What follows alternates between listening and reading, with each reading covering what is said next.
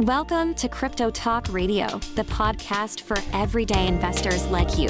Visit us on the web at cryptotalkradio.net. And now, here's your host, Leicester. Thank you for that, Bailey, and welcome everybody out there in Crypto Talk Radio, found at cryptotalkradio.net. Audio's on point. Can't really say the same about cryptocurrency, folks. We're going to chat about this because we got quite a bit of news that happened and some stuff that I wanted to cover just for personal sanity's sake. Just a personal blurb, right? So this is the first time I went physically to meet with the client and to interact physically. And so there's a possibility, if the media is to be believed, there's a possibility that I dropped dead from COVID because I was physically, in an office space and in enclosed spaces in a conference room with no ventilation that I could see anyway, and a bunch of people chatting and breathing and spittle and the whole nine. So it is entirely possible that I drop dead at some point in a near to distant future. So I'm documenting this on the podcast at cryptotalkradio.net, just in case that does happen.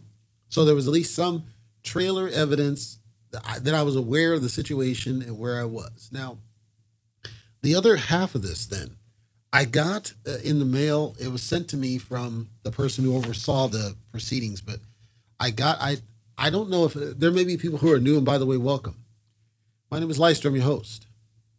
For those that are new and wouldn't have known or knew word wouldn't have known, my brother passed away in February this year. It was sudden, wasn't expected. Nobody saw this coming.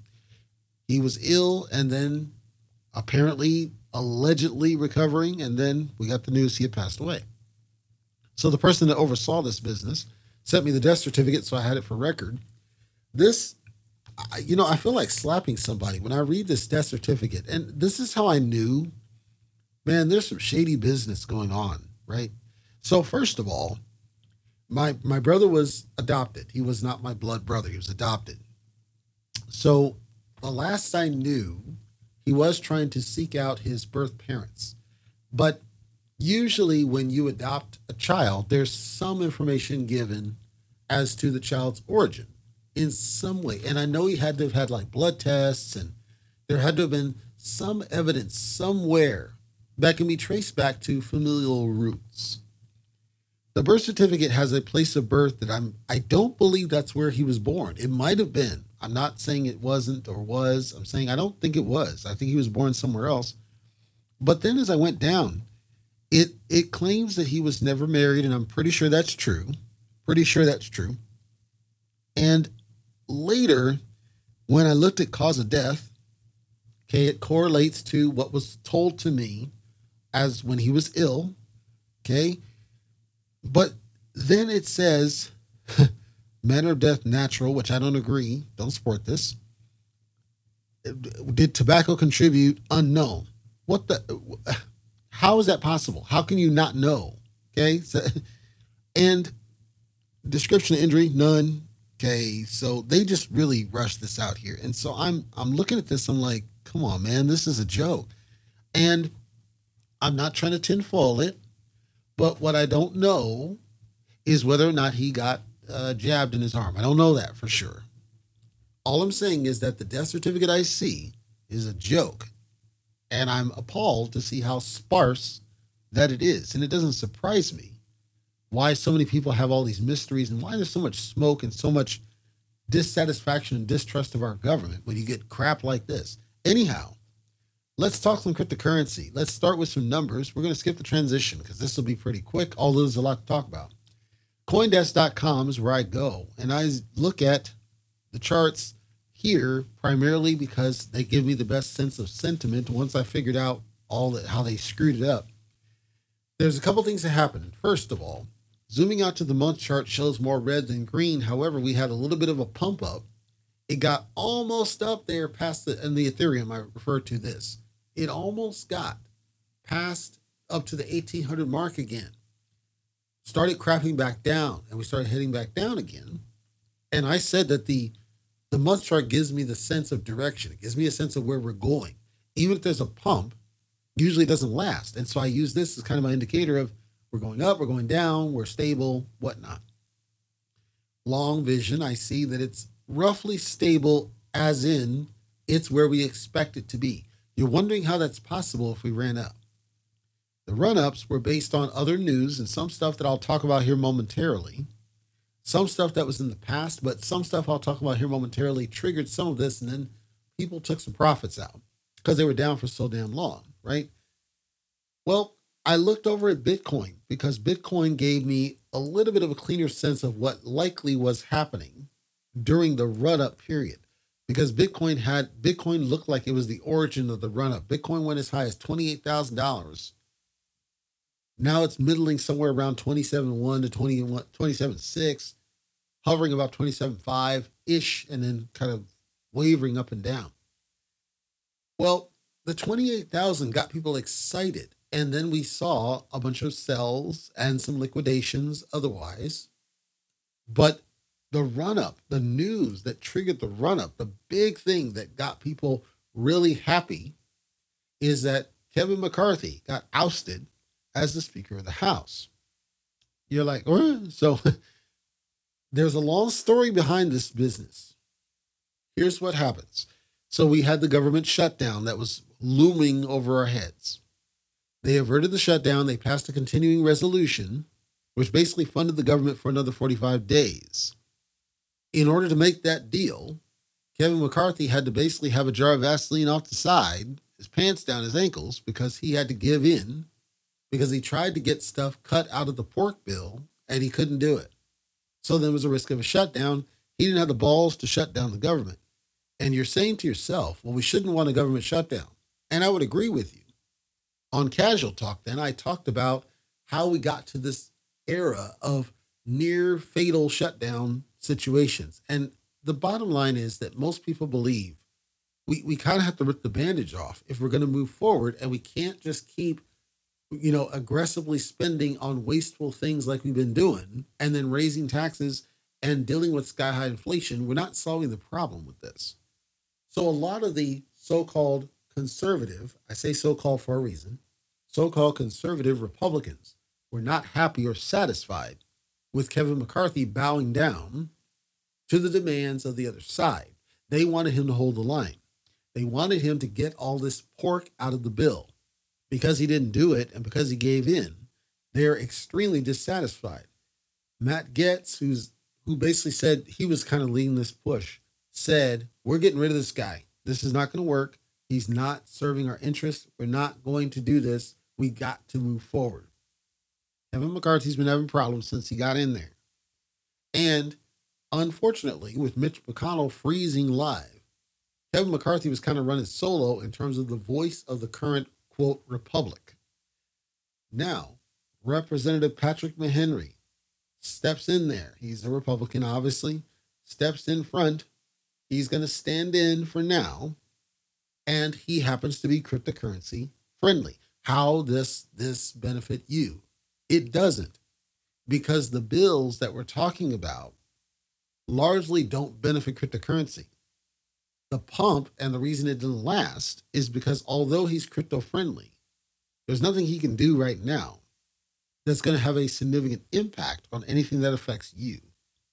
What it does do, potentially, and I stress potentially, is put more guardrails around the SEC. Remember, I talked about how the Congress is trying to get guardrails around Gary Gensler and say we need to start enforcing what we say to be the truth, and this guy can't just run rogue.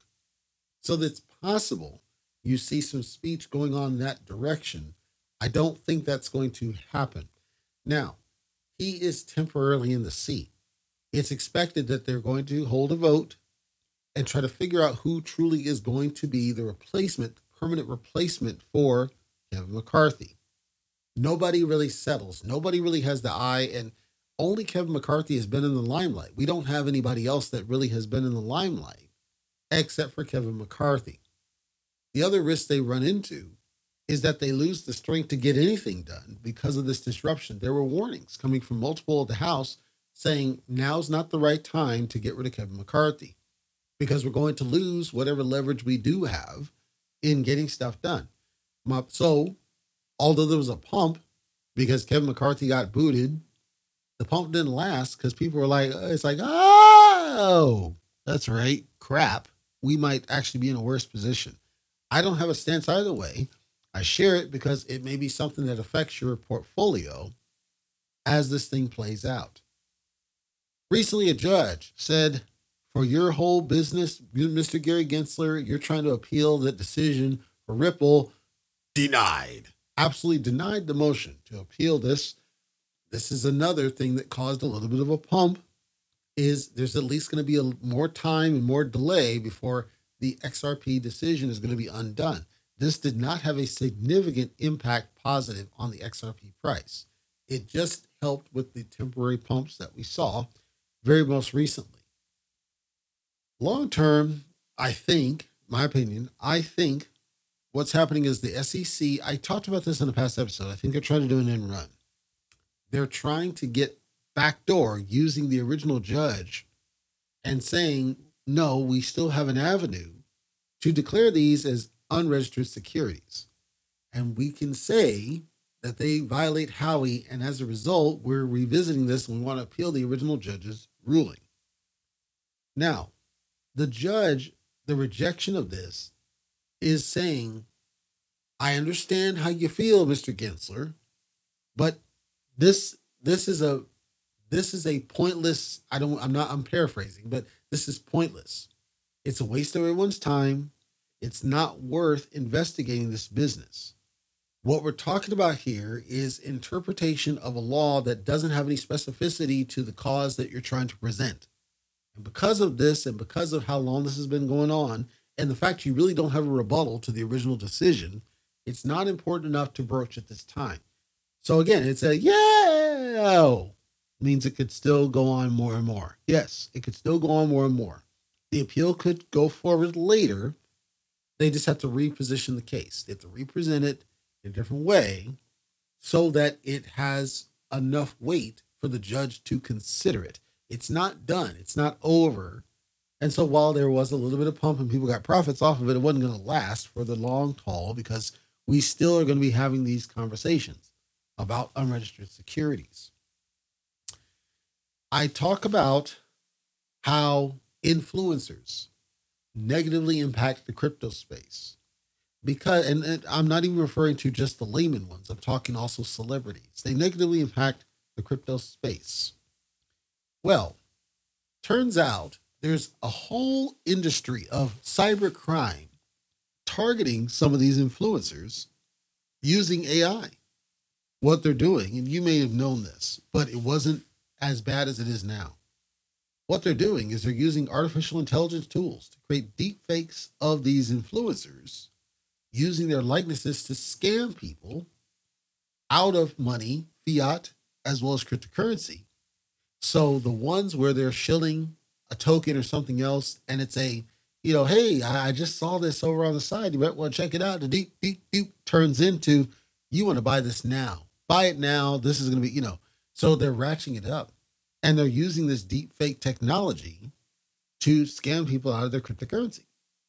One of these influencers goes by the name of Mr. Beast on YouTube. He told, and he has a significant following, he told all of them, this is happening. There's a deep fake running out there around me, and I was not the one who said these things. So what happened is they created this deep fake, and it's an ad of his personage, pitching this product. And there's nothing he could do about it because at the end of the day, if the deep fake is done well enough, it's really difficult to get around it. Now, you can detect deep fakes. It can be done. It's not that it's difficult. But the challenge is that AI is not just around what you see. AI is also around what you hear. And so the difficulty is when you have some of these influencers who do not have a unique voice about them, or who is easily replicated. I'd say Kim Kardashian, her voice. If it's easily replicated, it makes it easier to replicate the situation, to create AI audio, or AI video or something else around these people. And it's getting advanced enough to be interactive, to answer questions as they come up. That makes it even worse. So then who are the largest targets? It's going to be the ones that have the largest followers and largest following counts. Taylor Swift is listed on these. Emma Watson's listed on these. Even Tucker Carlson is listed on these. So people have been asking, well, what do we do to stop these? And as I said, I don't think there's very much that you can do. You got a long way to go before you're going to be able to corral the use of artificial intelligence, essentially stealing somebody's likeness to shill a token. So I say to those listening here at cryptotalkradio.net, it is imperative that you're careful around the shills that you fall for. And you can't go wrong with the fundamentals. As I've emphasized, that if you're new, I'll repeat my list. The website needs to be solid. It needs to have information that you can independently verify yourself to be the truth. They should not force you to tell a scam. You should be able to independently verify the people on the site are legitimate against reputable sources. It should not be heavily hyped on social media, in my opinion, and it should do something.